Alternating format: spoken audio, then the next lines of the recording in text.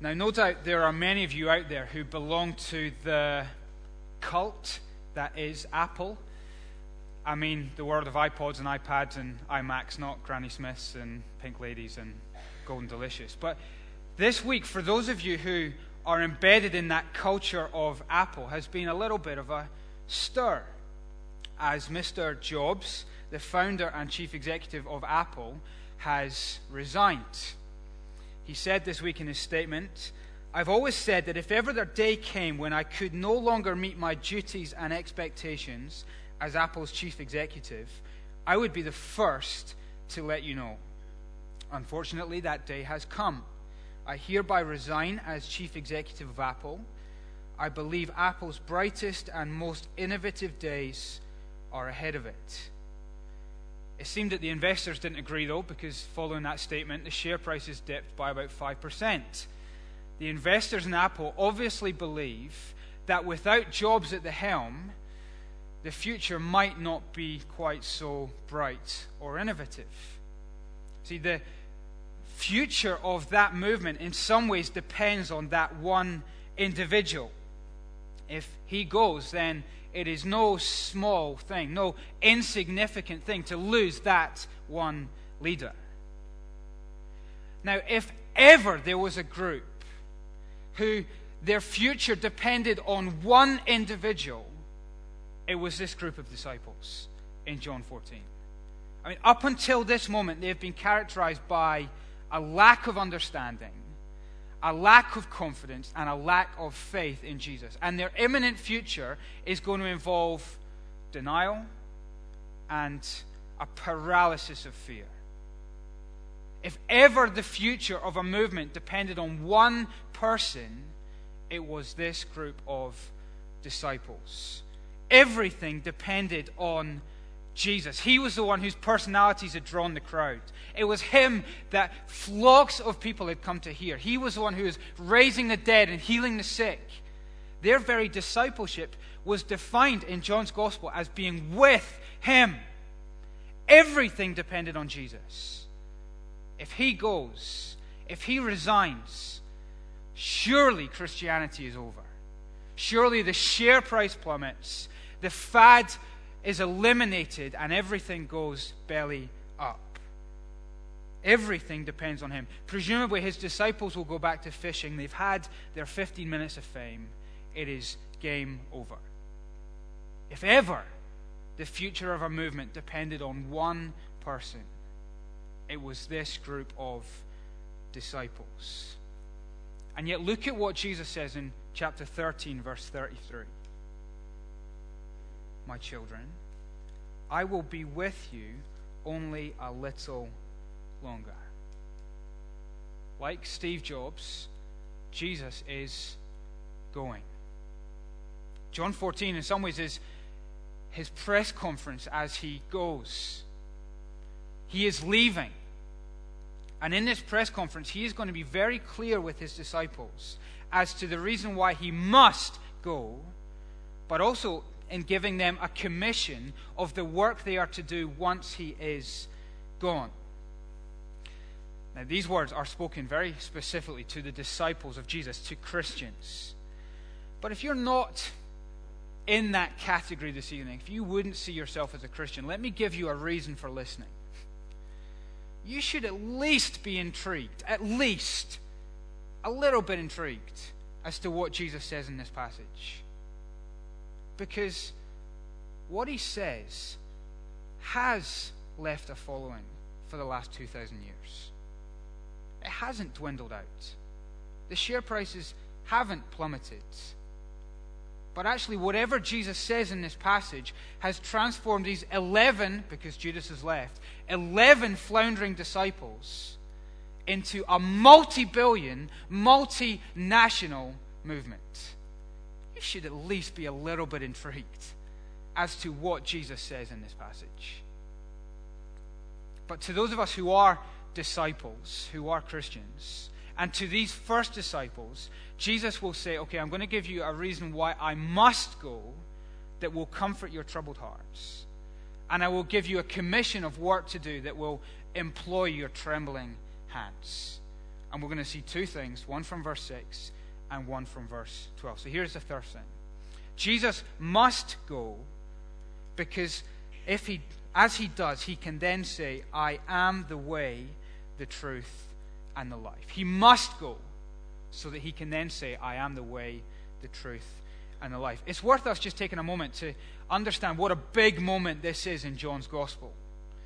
This is a huge turning point in the whole of this biography of Jesus. So far, all the movement has been this. Jesus has come from the Father to earth. That is the whole movement so far. From the Father to earth. So we go back to the start, John 1:14. We read, the Word became flesh, made his dwelling amongst us. We have seen his glory, the glory of the one and only, who came from the Father.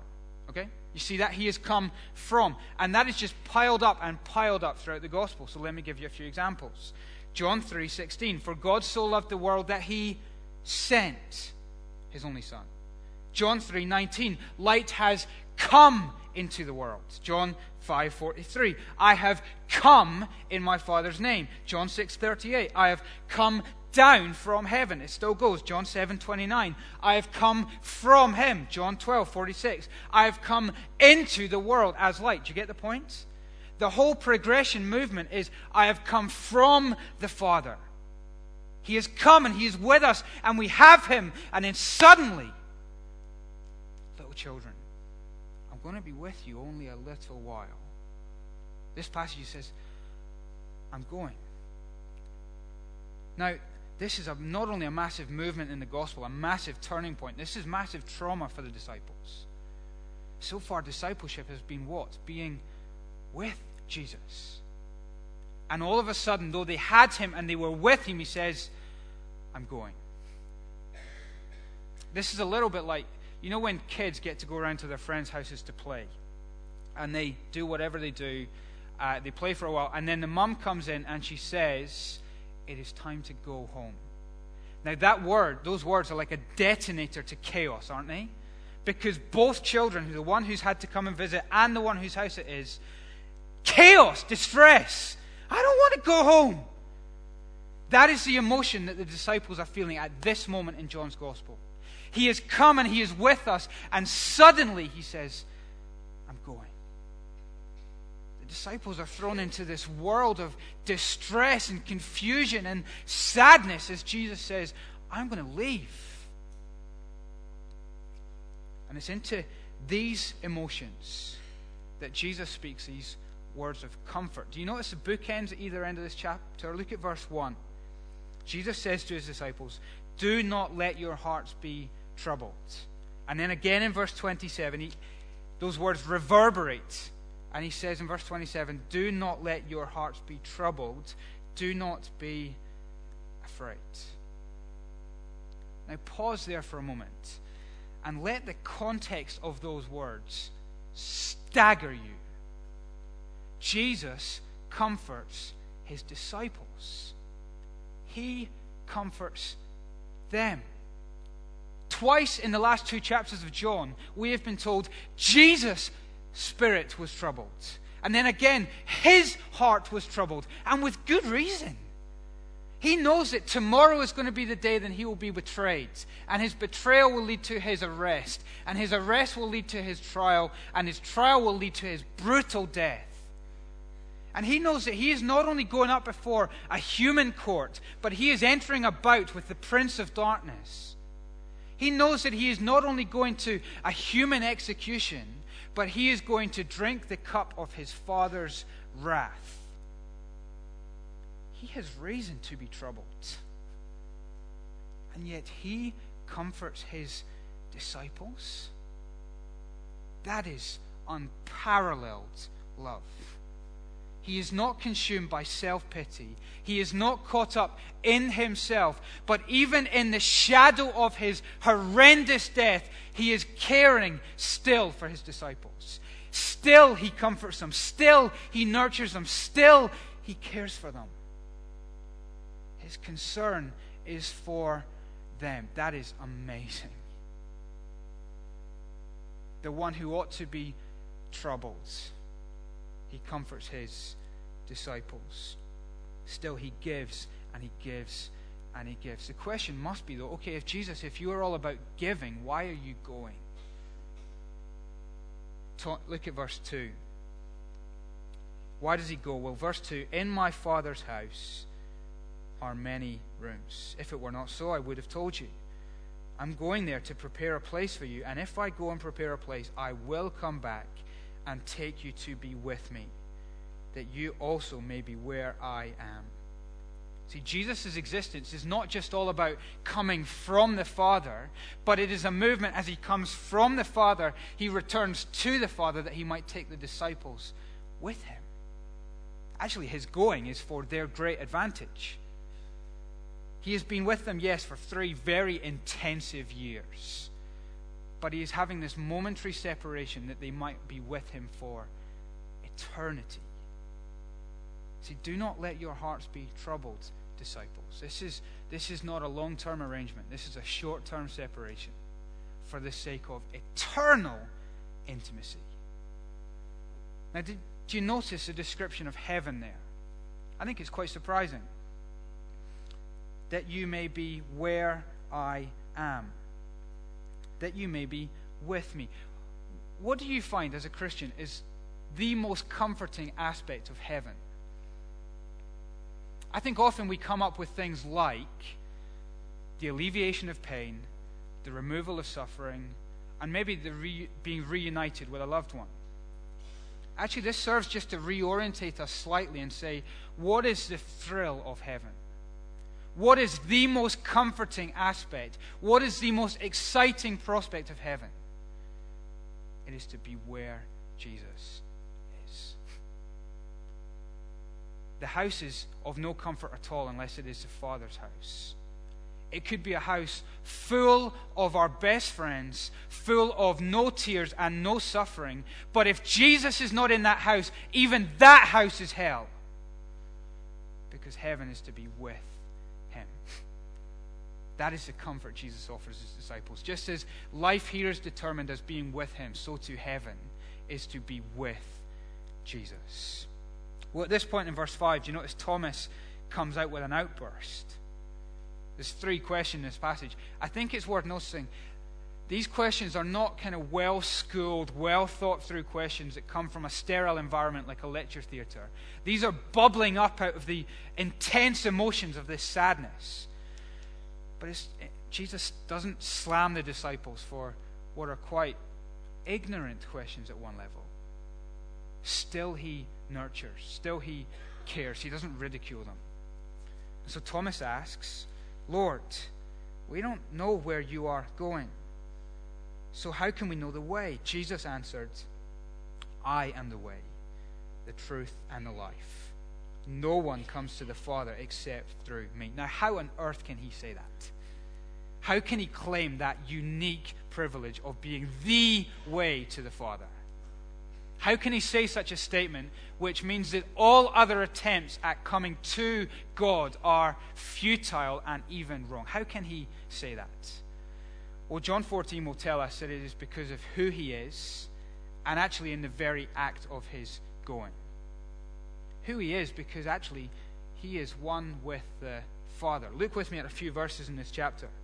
In verse 1, he can claim this unique highway to God, if you like, because he is one with God.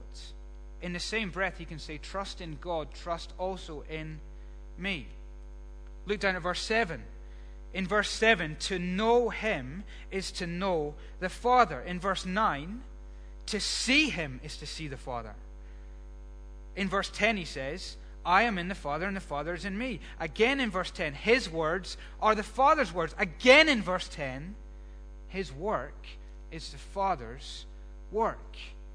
He is the way to God because he is God. He is God the Son made flesh.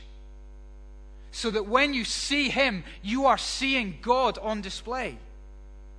See, the reason he can take them, the disciples, and us to the Father's house is because he is the Father's Son. The reason he can take us to be with the Father is because that is the place he has come from. Remember John 1 verse 1? He was with God in the beginning. He was God. See, there is no mystery anymore to how we can find our way to God. In the person of Jesus Christ, it is made illuminatively clear. Thomas, there is no mystery here. To see Jesus is to see the Father. To hear the words that Jesus speaks are to hear the Father narrated perfectly to us. Jesus is the truth of God on display. Do you know what's interesting, actually? If you look down to verse 20, Jesus speaks of a day. That day he speaks to there, he's referring of, is the resurrection day. The days 3 days after his crucifixion. He says, on that day, you will realize that I am in my Father. There is something about the resurrection of Jesus which teaches Thomas and the other disciples that he is God. Now, you flick forward a few chapters to John 20 and you ask, okay, what does Thomas exclaim when he sees the resurrected Jesus? Sure, he doubts at first. Eventually he gets it. He says, my Lord and my God. This Jesus is the way to the Father because he is God. But secondly, he is also the way to the Father because of the very act of his going. The whole purpose, the whole point of this movement from heaven to earth is so that he might leave again. In fact, the very purpose for the eternal Son becoming flesh is so that his flesh might hang on a tree. That he might create the way for you and for me to come to the Father. Don Carson writes helpfully, it is the going itself via the cross and resurrection that prepares the place for Jesus' disciples. He came that he might leave via the cross to prepare a place for you in the Father's house. See, his leaving was actually the greatest expression of his love for his disciples. His leaving via the cross was the kindest thing he could do. Because as he died his death, he was dying that he might rise again 3 days later, so he could say in verse 19, because I live, you also will live. See, to troubled souls, Jesus says, believe. Have faith. Trust in God. Trust also in me. In me, I am everything you need to get to God. And in me, I have done everything necessary to create the way to him. He is the way, the truth, the life. Church Chapel, this is the fuel and the driver behind our evangelism, is it not? If we believe this, that there is no other way, no other name given under heaven, this will radically impact the way we interact with the world outside. There were 3 guys who came in last night to hear Steph McLeod. I was chatting to them afterwards. And one of them asked me the question, very bluntly. He said, do you believe in hell and that people who do not believe in Jesus go there? And I answered him back quite bluntly. I said, if I didn't believe in hell, I would be in bed right now. I was tired at about 10:30 last night. Their banter wasn't that great. I would have preferred to have been in bed. The reality of this statement, that he is the one way, the truth, and the life. I was content to stay up a little bit longer and get a little bit more tired. Because these 3 guys needed to hear this truth. If you're not a Christian, if you're not a disciple, the place you need to start is by asking the question, who is this Jesus? And actually, you cannot conclude that he was just a good man. That is not an option, actually.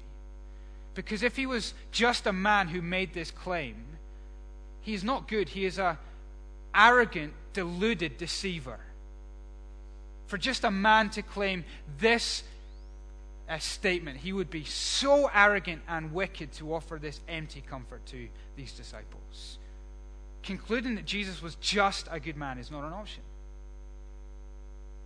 But if he is God, then the logical conclusion, if God has become man, if God has put himself on display in Jesus, is that he must be the only way to God.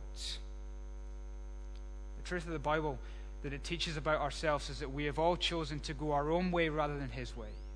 We have said that His truth is actually a lie, and actually we receive death and not life.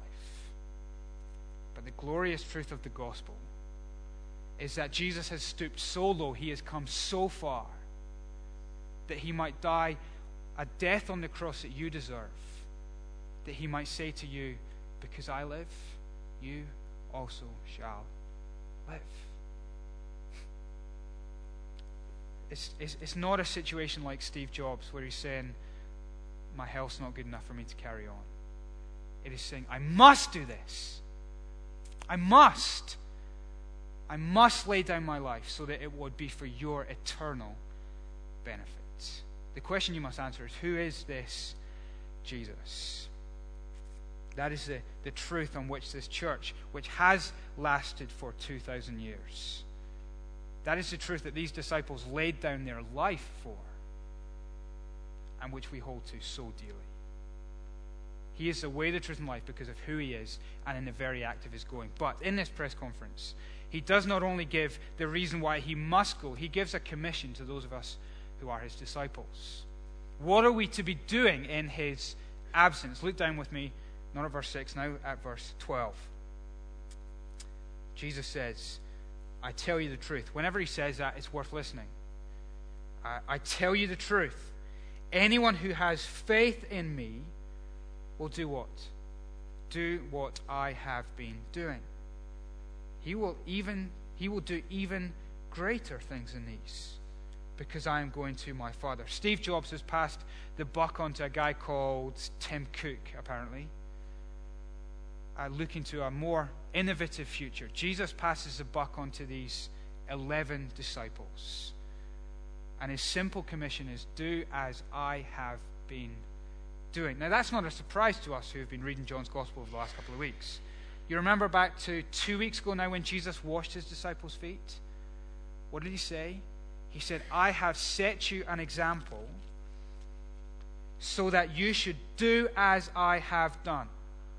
Now that you know these things, you will be blessed if you do them, Jesus says. Do as I have been doing. And then last week, end of chapter 13 again, He said, a new command I give you, love one another as I have loved you, so you must love one another. Jesus is still banging the same drum in John 15. Let me show you a couple of points. Look at verse 15.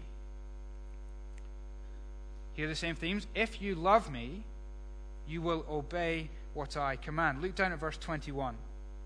Whoever has my commands and obeys them, he is the one who loves me. And then down to verse 23. If anyone loves me, he will obey his teaching. There's a glorious description of what it means to be a Christian. It's not a religion driven by guilt or duty. It's driven by being madly in love with Jesus. Great description of what it means to be a Christian. But what is the work that those who love Jesus are to do? Do as He has been doing, obeying Him, and that in the context of John is loving others. Glance down at verse 31. We see this really clearly. What has Jesus been doing? What must the world know that Jesus does? The world must learn that I love the Father and do exactly what the Father has commanded me. Jesus is defined by loving His Father, and so obeying Him, which we've seen already, is seen in His love for others. What are you to do in Jesus' absence? How is the world to know that He loves the Father now that He is gone? You will love Him, and so obey His commands and love others. Now that serves as quite a good spiritual checkup for those of us who are Christians. Do you obey Jesus' commands, and do you love others? I started reading a book this week. It's quite a new one out. It's called Am I Really a Christian? It's a great book. But the author picks up two of these two things in 2 chapters. They're quite hard reading. The first chapter is called, You Are Not a Christian If You Enjoy Sin. That is, you are not a Christian if you do not obey Jesus. Second one, You are not a Christian if you do not love other people. Now, that is not to say that these are the things that make us a Christian. We've seen already that happened by his death and resurrection. But to be a Christian is to be doing the same things that Jesus has been doing, obeying him and loving others. Let's run a couple of tests to see how we're doing spiritually. So you can ask the question, in terms of loving others, how do you react when suffering comes? When suffering comes, do you go all introspective? And are you consumed with self-pity and self-protection? See, the interesting contrast that is set up in this passage is, here is Jesus, who is overwhelmed by the prospect of suffering, who still loves others. He cares for his disciples. Do you know the contrast? His disciple, Peter. Suffering is going to come to Peter not in massive intensity, but a little servant girl is going to come and ask him some questions. Are you one of his disciples? Weren't you with him? And in that moment, tragically, Peter was, rather than loving that servant girl, rather than obeying Jesus, he served himself. He loved himself and protected himself that he might not suffer. Question for us this week: are we going to suffer well like Jesus and look out of ourselves and serve others, love others? Or are we going to pull a Peter and actually just be concerned about looking after number one? It's worth asking, what would it have looked like for Peter to love that servant girl? Interesting question, isn't it? What would he have said to her? What could he have said? What could that opportunity have led to? Second test. How do you react when temptation comes? How do you react when the opportunity for sinful pleasure arises? See, again, the contrast is set up. Will Jesus obey his Father and go to the cross, or will he run? We know, don't we? Perfect submission to his Father. Perfect obedience. The contrast? Judas. Temptation comes. A wallet jangling with 30 silver coins. Judas, are you going to love Jesus, or are you going to love money more? Are you going to obey Jesus, or are you going to obey your lusts? Who are you going to serve? See, Jesus calls us to do as he has been doing. We must be serving others, even in our own suffering. And it must be the shout that we must obey Jesus, because we love him, because he loved his Father and obeyed his Father, that we might have life because he lives. Now, if you're anything like me, it is quite convicting to think of those two things. I don't do very well on those tests. And I think Jesus knew that his disciples weren't going to do very well either. And so in this rest of John 14, we're going to see that he bountifully equips his disciples. He bountifully provides them with the resources they will need to live a life of love for him and obedience to him and service of others in this world of hostility. And we're going to see he does it in overloads. He goes and he comes back with the resources of the whole Trinity to be at your disposal. So 3 things, very quick. See what he gives us as this Trinitarian resources. He gives prayer in Jesus' name. Read with me at verse 13. I will do whatever you ask in my name, so that the Son may bring glory to the Father. You may ask me for anything in my name, and I will do it. Now, that is not that his name is a magic formula that we can use to conjure up when we fancy a new iPad 2 or whatever, but it is to say that our prayers are to be in line with what he has been doing. Everything that has come under the banner of his name. And so we are to Pray. To stay with the Apple mindset, if you're familiar with Apple things, prayer is to be the USB cable that links us to Jesus, that syncs us with his Father's will. Without that, we're dead batteries. See, disciples who live when Jesus is absent, which is us, have been given the phenomenal resource of prayer. Prayer is to define the life of a disciple who lives while Jesus is physically absent. Secondly, not only prayer in the Son's name, but we are lived in by the Spirit. See, though Jesus leaves, he can still amazingly speak of real intimacy. How can he do that? Well, because he gives another counselor. Verse 16, I will ask the Father, he will give you another counselor to be with you forever, the Spirit of truth. And we read, he lives with you and will be in you. See, in the battle to live a life of love for Jesus, obedience to him, and service of others, you are not alone. But actually, by his Spirit, you and Jesus are together forever. If discipleship for his disciples whilst on earth meant being with him, and the glory of heaven is that then we shall be with him, actually, Jesus even now speaks of being with him by his Spirit. See, the sermon title for tonight, it's on the bulletins, it's rubbish. I hate sermon titles. I'm rubbish at coming up with them. But the idea was to be with me, with you. It's awful, but what I wanted to try and get across was, by being the way, the truth, and the life, we can be with him in heaven. But the joy of his Holy Spirit is that even now he can be with us on earth. Though he is physically absent, he is no less with us, because you are together forever by his Spirit. And to complete this kind of Trinitarian resource pack, he not only brings with him the Spirit, but Jesus brings with him the love of the Father. Look at verse 23. My Father will love him. This is amazing. We will come to him and make our home with him.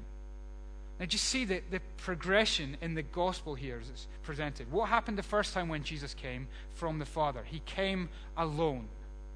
He came to earth as a baby. He grew up, he lived, he died. He came and he went. Why? So that when he comes to live in you, he comes not alone, but with his Father. And him and his Father take up permanent residence within you, together forever, as he indwells us by his Spirit. See, do not let your hearts be troubled, disciples of Jesus. Do not be afraid. Life in this world, loving Jesus and obeying him and serving others, will be tough in a world of hostility. It does engage us in a battle with the prince of this world, but do not let your hearts be troubled.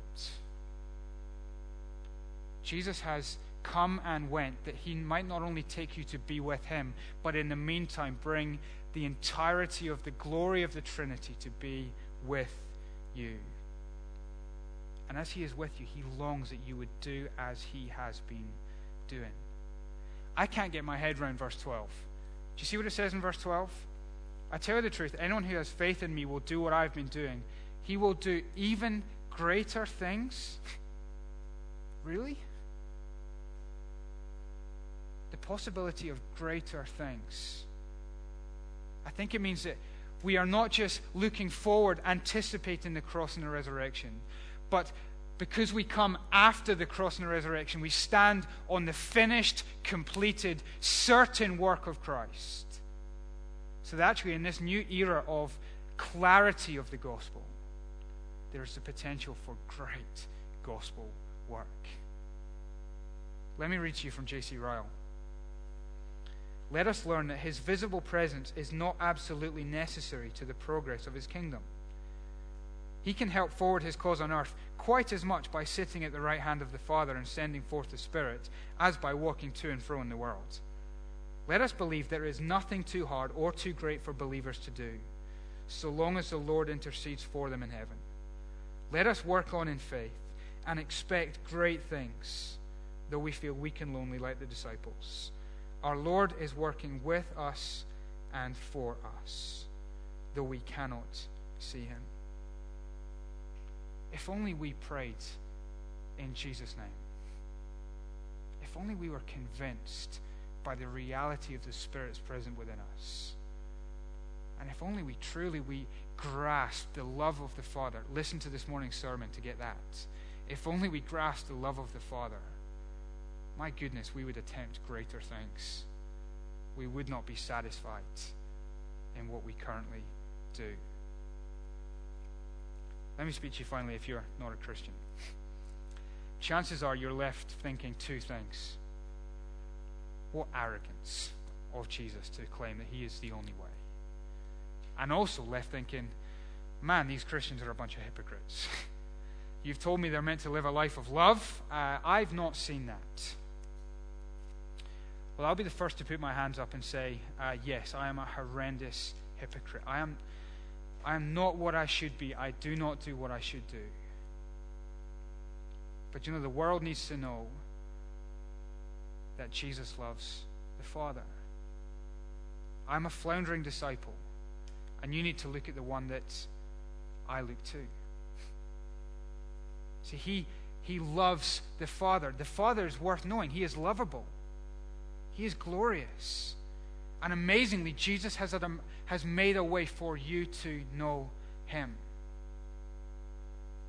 And if he is the way, it is not arrogant of him to say, I am the way, the truth, and the life. Actually, if he kept quiet, if he didn't tell you that would be a horrible thing. That would be that selfishness that so often defines us. But it is in the self-giving love of Jesus, in great generosity and kindness, he says tonight to you, I am the way, the truth, and the life. And I can bring you to the Father so that you might live with me as I live. Let's pray together.